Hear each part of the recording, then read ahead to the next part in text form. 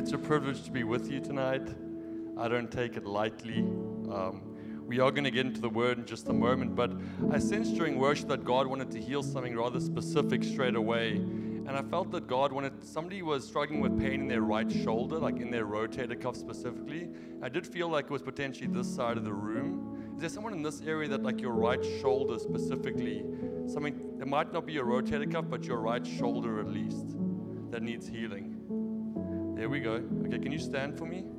That's the right side of the room. You're on the left, but stand up. Stand up, Josh. Stand up for me, bro. One of the crazy things, I love that Pastor Craig just mentioned Josh. Josh and I grew up in Zimbabwe together. From the age of 3, 4, 5. We caused a lot of trouble as I was a toddler. And it is pretty crazy that we grew up in Zimbabwe. I moved to Neisner, then went to America, then went to Europe, then went back to America, and I'm standing here preaching and Josh is playing electric guitar. That's kind of a full circle moment. Kind of strange, but that's how the Lord works. I'm like, Levi sent a message do you know Josh? I'm like, that is so strange. Of course I know Josh, but I want to pray for you guys real quick. Can you just put your hand on your shoulders, please? I just release complete healing over you right now in Jesus' name. I command your shoulders to be healed. For pain to leave right now. Shoulders be healed and made whole. I feel the healing anointing here. So if you need any healing, can you just stand? Whatever it is. I just want Caleb to sing Majesty for a few moments. You're not going to be healed tonight because I am here, but because He is here. The healer is in the room. The same Spirit that raised Jesus from the dead is here. So just put your eyes on Him right now. Take your eyes off of your need. I just sense this verse in Matthew chapter 8. A leper comes to Jesus and he says, Lord, if you're willing, you can make me clean. I love that verse because often He isn't coming to Jesus saying, if you are able, make me clean. The question is not, is God able to heal you tonight? Every one of us would agree that God has the ability within Him to heal us. He is the creator. But the question is not, are you able? He says, are you willing? And Jesus' response is, I am willing, be cleansed. And it's the same response to you tonight. I am willing, be healed. He looks at you today with the same response. I just want you to put your hand on that body part right now. I command healing over your body in Jesus' name. God is willing, be healed in Jesus' name. By His stripes you are healed. By His stripes He bore your sickness and infirmities upon His body in the cross so that you could find wholeness in Him tonight. I release the healing presence of Jesus over you. In Jesus' name, be healed right now. Pain leave. Backs be healed. Hips be healed. Eyes be healed. Ears be healed right now. Migraines go. God's healing a knee right now in Jesus' name. An ankle. Somebody has a swollen ankle. It's going down in Jesus' name. Complete healing right now. I just want you to start to test out your body right now. Have faith right now. Test out your body. See if you can. Test it out right now. See if you can feel the difference.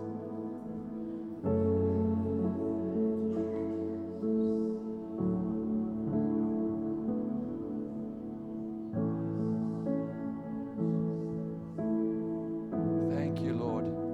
If you can already feel the difference, I want you to wave at me right now. If you're standing. Church, look how many hands are waving right now. Thank you, Jesus. We give you praise, Jesus. You are the healer. You are always willing. Thank you, Lord. You can be seated. Bro, you need to go to your seat. Otherwise, I'm just going to not want to preach right now. That's amazing, Caleb. It's wonderful to see you. And thank you for leading us in worship. That was special. Inside, I just want to say that sometimes you don't realize when we take something for granted, but you have incredible worship leaders in this house, and you have worship leaders that worship is a lifestyle, not an activity. And you don't realize how blessed you are to have that. I love Simone, Caleb, Ant is one of my dearest friends, and Simone married into it, so she's one of my dearest friends too. But they sincerely live this, and you can tell. They aren't putting on a show, and it's special. And I want to honor Pastor Craig and Janet too for your, we can clap.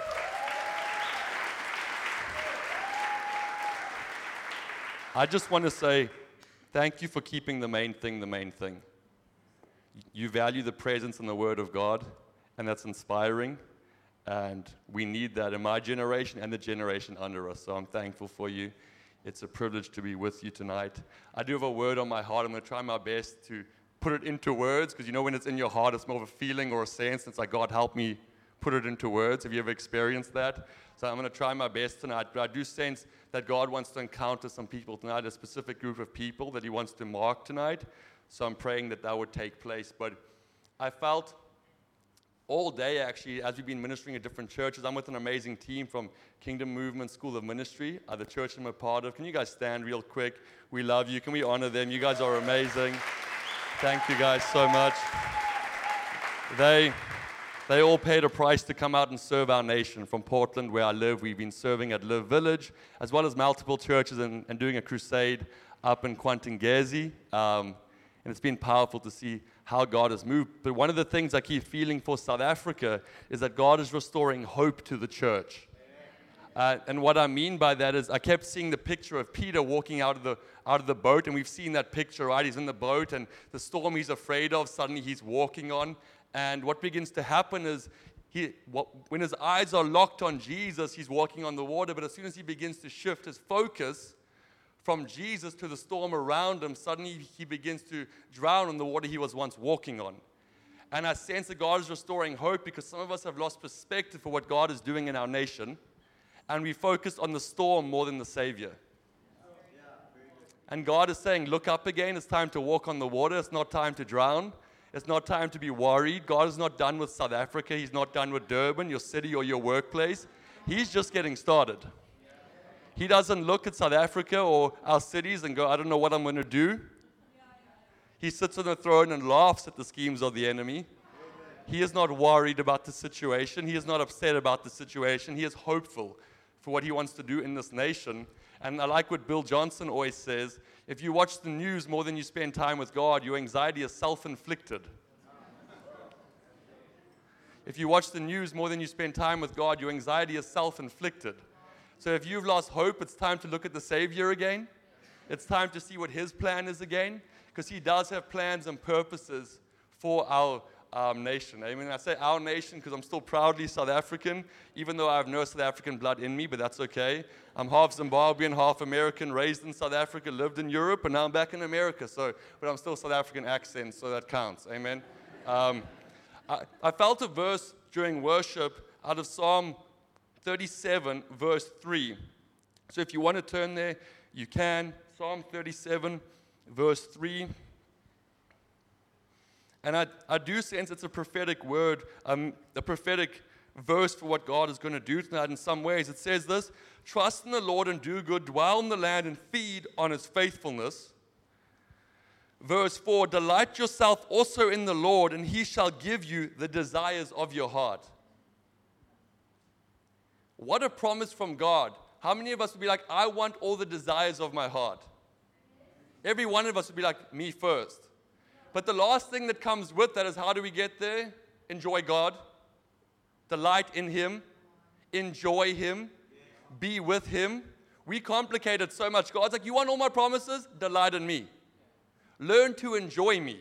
Learn to host me, and I will give you everything. The thing about this verse is, when we hear that, we go, wow, all the dreams inside of my heart, God's going to make come true. Some of us are like, I'm going to be famous. I'm going to get a mic. I'm going to write songs that they play on my worship songs on the radio. It's all going to happen. God's going to give me my dreams. I'm going to move to the UK or Australia. It's going to happen. All my dreams. The problem is, or the answer is, but when you delight in Him, your dreams change. Because here's the reality. A lot of our dreams are birthed out of lack. But once you've delighted yourself in Him, it's abundance, so your desires change. So the dreams that were birthed out of lack to meet a need inside of you fall away. The desire to have that dream come true, to have influence, to feel validated, falls away because you've become validated by Him. The desire for more finances and money falls away because you realize those things will never fill the void inside of you. The dreams that you had outside of Him begin to fall away, and all that is left is the dreams that He placed in you. And that's what's going to happen tonight. I feel like God is almost brushing off the dreams that we birthed in our heart outside of Him. And He's almost restoring this goal inside our heart. Like, what are you called to? And we're leaving here with vision again for what He placed inside of us. The original call and desire that He put in our heart before we were even born, He put it in there. God's going to remind us of that thing tonight. I want to read a verse that'll seem kind of random right now, but it'll make sense later on. Matthew chapter 5, verse 14. It says this: "You are the light of the world. The city that is set on a hill cannot be hidden. Nor do they light a lampstand and put it under a basket, but on a lampstand, and it gives light to all who are in the house. Let your light so shine before men that they may see your good works and glorify your Father in heaven." You are the light of the world. It doesn't say I am the light of the world. It's Jesus talking. Interesting language. You are the light of the world. He goes, how will my Father be glorified? By you shining. So, I remember it was so interesting. I didn't realize one of the things that God kind of, not tricked me, but I didn't really know what I was getting into when I got into ministry. I was like, I get to travel and preach. That's amazing. And it is. And then all the opinions came. I didn't know that I signed up for everyone's opinions when I got a platform. I was like, I don't know. I'm opening I don't know, by somebody following me on Instagram, that means I want their opinion, but apparently that does. They follow me, and apparently that means I want their opinion. You know what I'm saying? I'm not following you. I don't want your opinion. I love you, but it's okay. Side note, some of you are like, wait, what? Are you calling me out? No, hopefully no one in the room. So I remember this one time, right? I get invited by one of my friends who loves the Lord, is releasing a book. She invites me to her book launch. I go, beautiful, top of a skyscraper, overlooks the city. I'm with my friends who love the Lord. We had her book launch. At the book launch, there's some people who don't love the Lord. Some people that won reality shows, or like some people that won idols, these influential people. I kind of feel out of place a little bit, I'll be honest, but I'm sticking to my friends that love the Lord. Yes, I met other people. I made the mistake of posting it on my Instagram. Even though I posted my friends that I was with.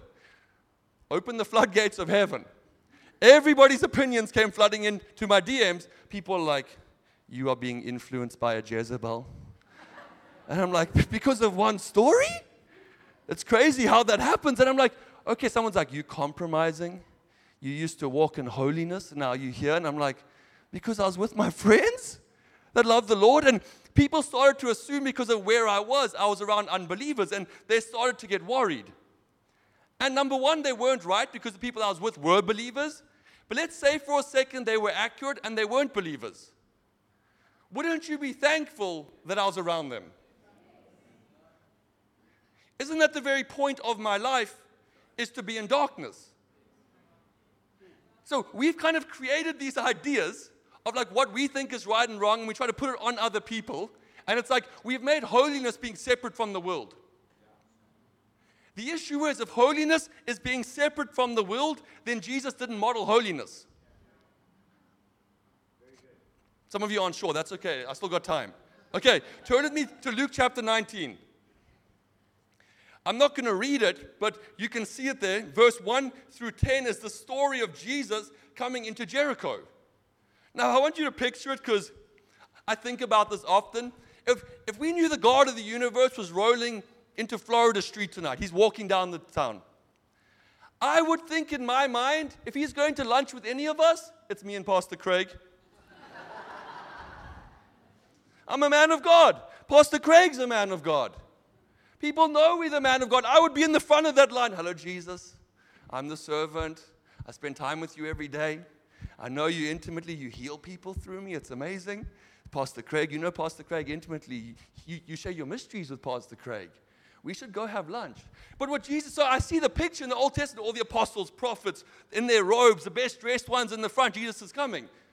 And I love Jesus because he goes, I see all of you, but the criminal in the back, I'm going to dinner with you.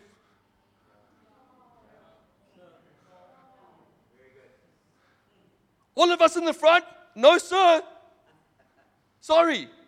I came not for the ones who are saved, but the ones who are lost.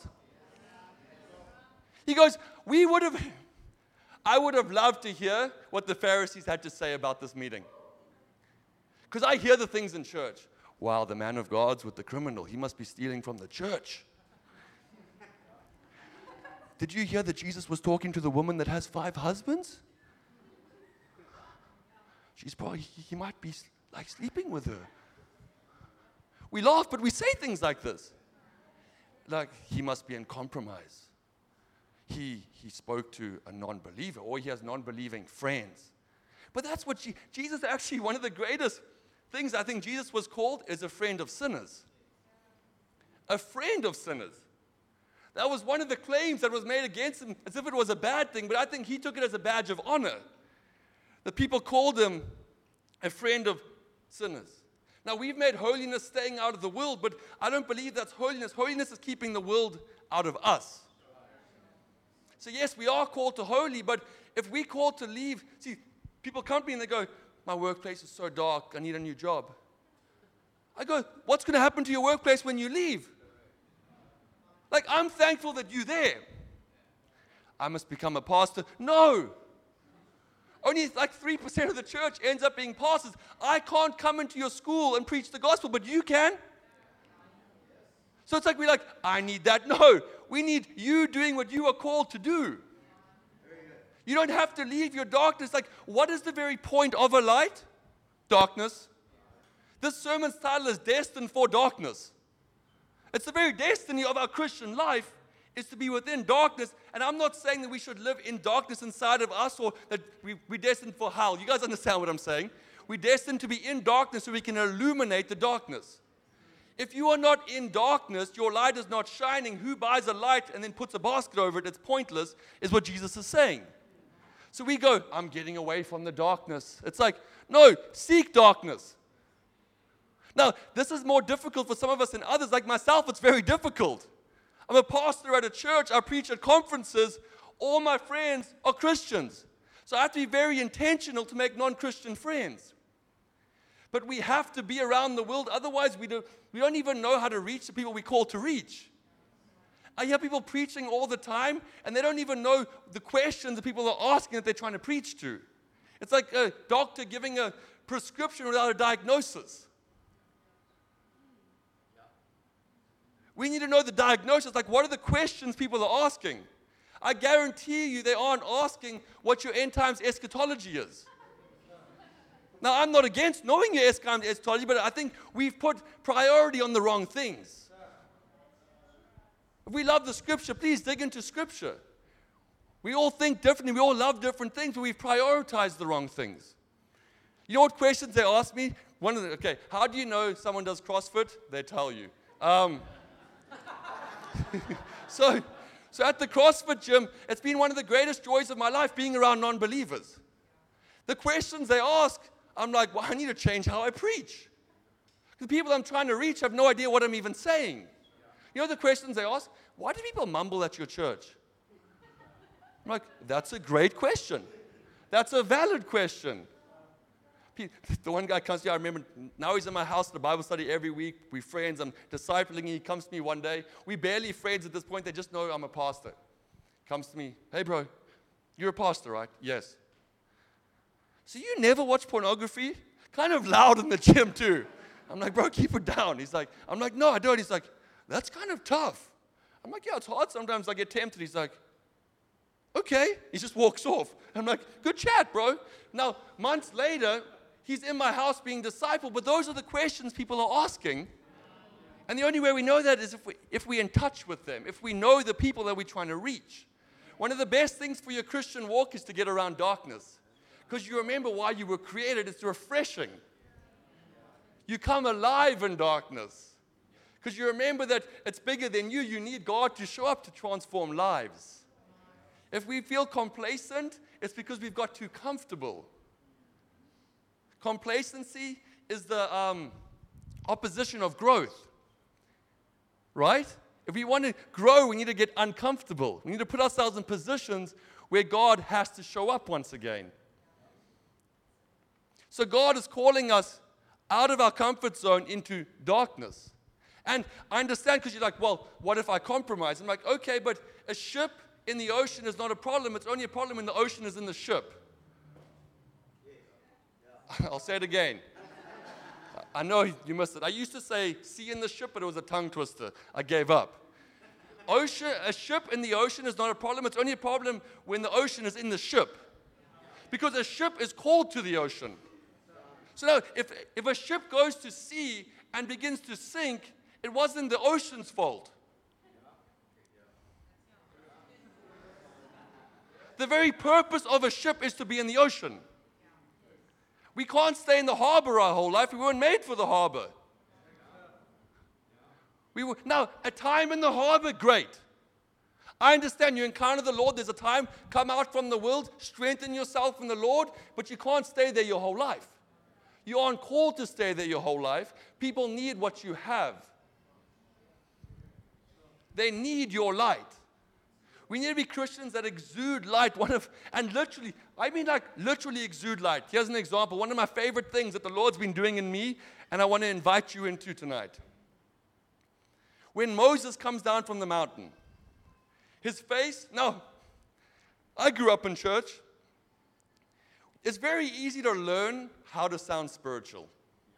Can we be honest? How are you? God is so good, brother. I didn't ask how God was. Right? God is so good. No, how are you? Oh, blessed and highly favored. Okay. How are you? And that stuff isn't wrong. My point is you can learn how to convince people that you are spiritual through your words. Can we agree? But Moses comes down from this encounter with God, 40 days and 40 nights on this mountaintop. He comes down from being with the Lord. And what I love about it is he doesn't have to convince anyone that he knows God. Why? Because he is literally shining. Not, hey bro, can I share something with you? And trying to share deep revelation to convince them that they're godly. They're like, bro, can you put a veil over your face because you're shining? How many of us would want that? That's pretty amazing. Have you ever looked at someone and you can see they know God? When somebody knows God, their countenance is transformed. Their eyes look different. You can see something unique about them. Knowing God is not a subjective idea, where it's like, maybe I know, maybe I don't. One of the things of a transformed life is a transformed countenance. So I love my generation. They're like, you can't judge me. You can't judge my Christian walk. I'm like, bro, if I walk up to an apple tree and it's not producing apples, I can judge it's not a healthy apple tree. Can we say amen? Like, that's not too, okay, but we call to produce fruit. You can't judge me. Actually, the Bible tells me to judge you by your fruit. People are like, how dare you judge me? It's like, well, are you producing fruit? Because your fruit judges yourself. But one of the metrics of meeting with God is a transformed countenance. But here's the wild thing about that verse. You go, well, that's for Moses. Let's turn to 2 Corinthians 3. This is my invitation. This is the invitation I feel on my heart for myself.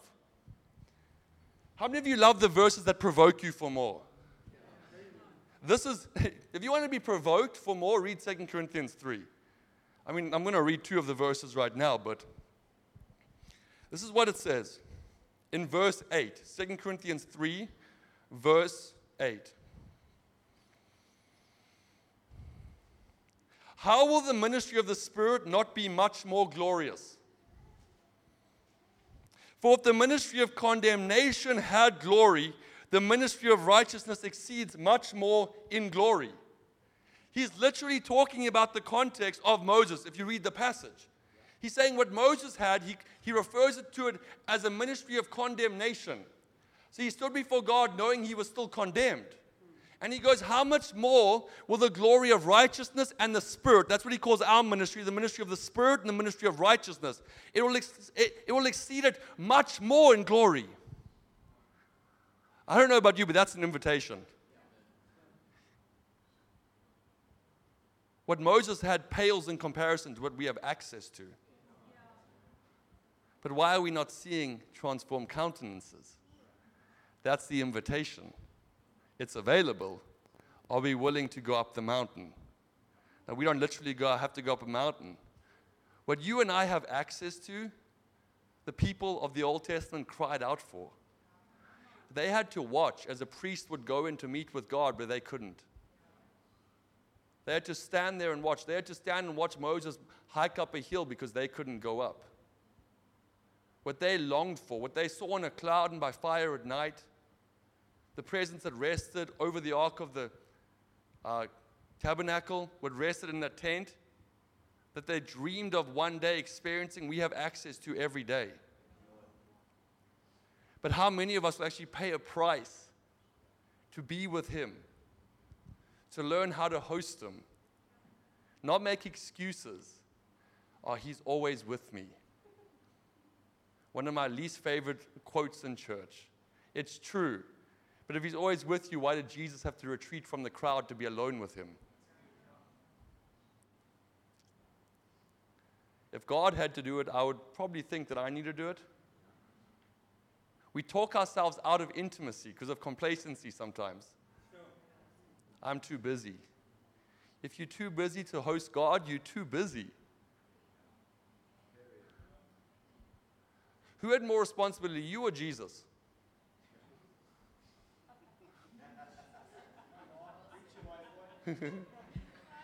A few youth groups ago, I was preaching and someone said, preach at white voice. That's why he said that. Somebody also said recently, that's sugar. I was like, that's a strange one to say. But that's what we have access to. But let's not make excuses. Let's let the excuses fall away. Because if Jesus prioritized it, He has more responsibility than me. And you, probably. Someone's going to come and argue that potentially. But I still lean on Jesus, Savior of the world, taking care of everyone. Kind of a big role. You're like, you don't get it. You don't have kids yet. I'm like, Jesus says 7 billion, and He still managed to spend time with God. I actually love it when, like, there's a woman in our church that loves the Lord dearly. Whenever I preach this, she'll, like, confirm it, too. She'll be like, I have 3 kids. I spend more time with God now than ever before because He's a priority to me. I'm like, thank you for confirming it, because people discredit it. But the idea is it's not a burden to spend time with God either. We get to partake in what people dreamed of. That's what we have access to. You get to host the God that created you in your room. You get to know Him intimately. He longs to come and be with you. He longs to come and reside in your room. He waits for you to turn your heart towards Him. All day He's just longing for you just to go, God, I love you. He's pulling you into your room to worship Him, but the question is, will we respond? Because this world doesn't need more Christians that profess Him but don't resonate Him. They need believers that shine. That yes, we will preach the gospel with our words, but we will also shine Him through our countenance and our life. Yeah. That when we go into the world, and this evening I'm just preaching to the hungry people. That's my heart.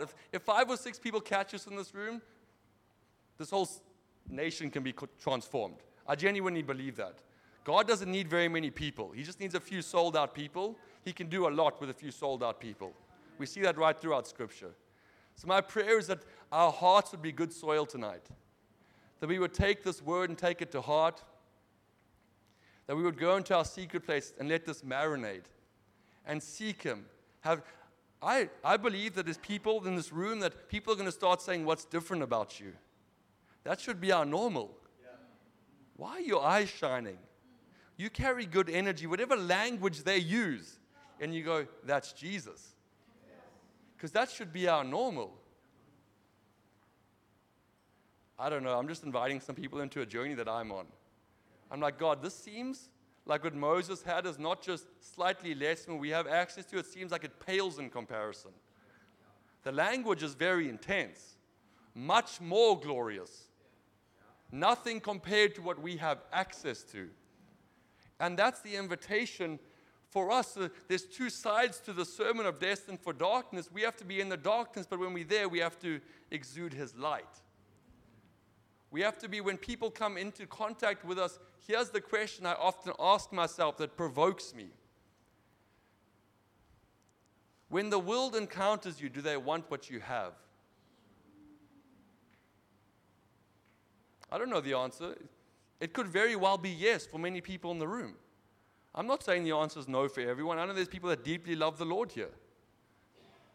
But I often ask myself that. Like, I have a lot of non-believing friends. Am I provoking them to want what I have? I remember when I went to the gym, for the first 9 months, nobody came to church. They all knew I was a pastor. One of the coaches a few months in, who's become a dear friend, was like, I listened to one of your podcasts yesterday on healing. I was like, I haven't preached on healing in years. That could have been a rough podcast. I couldn't remember the podcast. And about 9 months later, I was preaching at church. No one had come. And I remember on the second row, there was about 10 people from CrossFit. And now many of them are plugged into the church, attending regularly. But it's because I had to make an intentional decision. I'm going to be there every day. I'm going to show up. And it's super practical, too. It's not like, hey, bro, I love you. It's like, what's your name? Love is not just a feeling inside. There's actions that come with it. It's not just, 1 John 3 is very strong. Do not love in word and in tongue, but in deed and in truth. Verse 16, I believe, or 18. Do not love in word and in tongue, but in deed and in truth. Unfortunately, a lot of the church has become famous for loving in word and in tongue. I see it around the world. It's not words. Like, the world wants to know, do you remember their name the next time you see them? When you ask how they are doing, do you remember their answer? When you see them again, do you ask them about the stuff that they told you? Do you remember their birthday? It's very practical. Love is much more practical than we've made it. We've made it a feeling we have inside. Yes, a feeling's the motivation, but we learn the tools. And the tools are very practical. And I even sense as people in this room, and what I feel specifically for tonight, Caleb can come up on the keys. What I feel specifically for tonight is that God is commissioning people back into where you came from. Here's what I mean too. Moses was placed in the palace for a purpose. And there's people here that are ashamed because you were placed in the palace, but God placed you there with a purpose. Joseph was placed in the palace for a purpose. Esther was placed in the palace for a purpose. Sometimes we look at these places and we go, the palace would have been the least godly place in society. Yet God had a plan. And I think there's people here where you know you're called, not necessarily to influence or to lead nations. That's not what I'm saying. I'm saying you're called to the world and you've almost dropped that thing and almost become ashamed of it. I feel like God is igniting that fire inside of you again. To go back into the world. Some of you, this is resonating with you and you're like, man, I'm in the world, but I'm not being a light right now. And God wants to set you ablaze tonight. God wants to set you on fire tonight. You will be surprised when you're already positioned in that place. When God sets you on fire, things change really quickly. You'd be surprised how easy it is. Just saying something, do you want to come to church with me? You'd be surprised how many people say yes. Your colleagues, you would be surprised. Ask your colleagues, you want to come to church with me? You'd probably be surprised if you're already friends with them, how easy it is. People are very open to the gospel. So can we stand right now? The worship team can come up.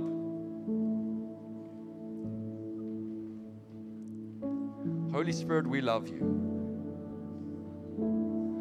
You are so good, God. We thank you for what you are doing in this nation, and we get to be a part of it.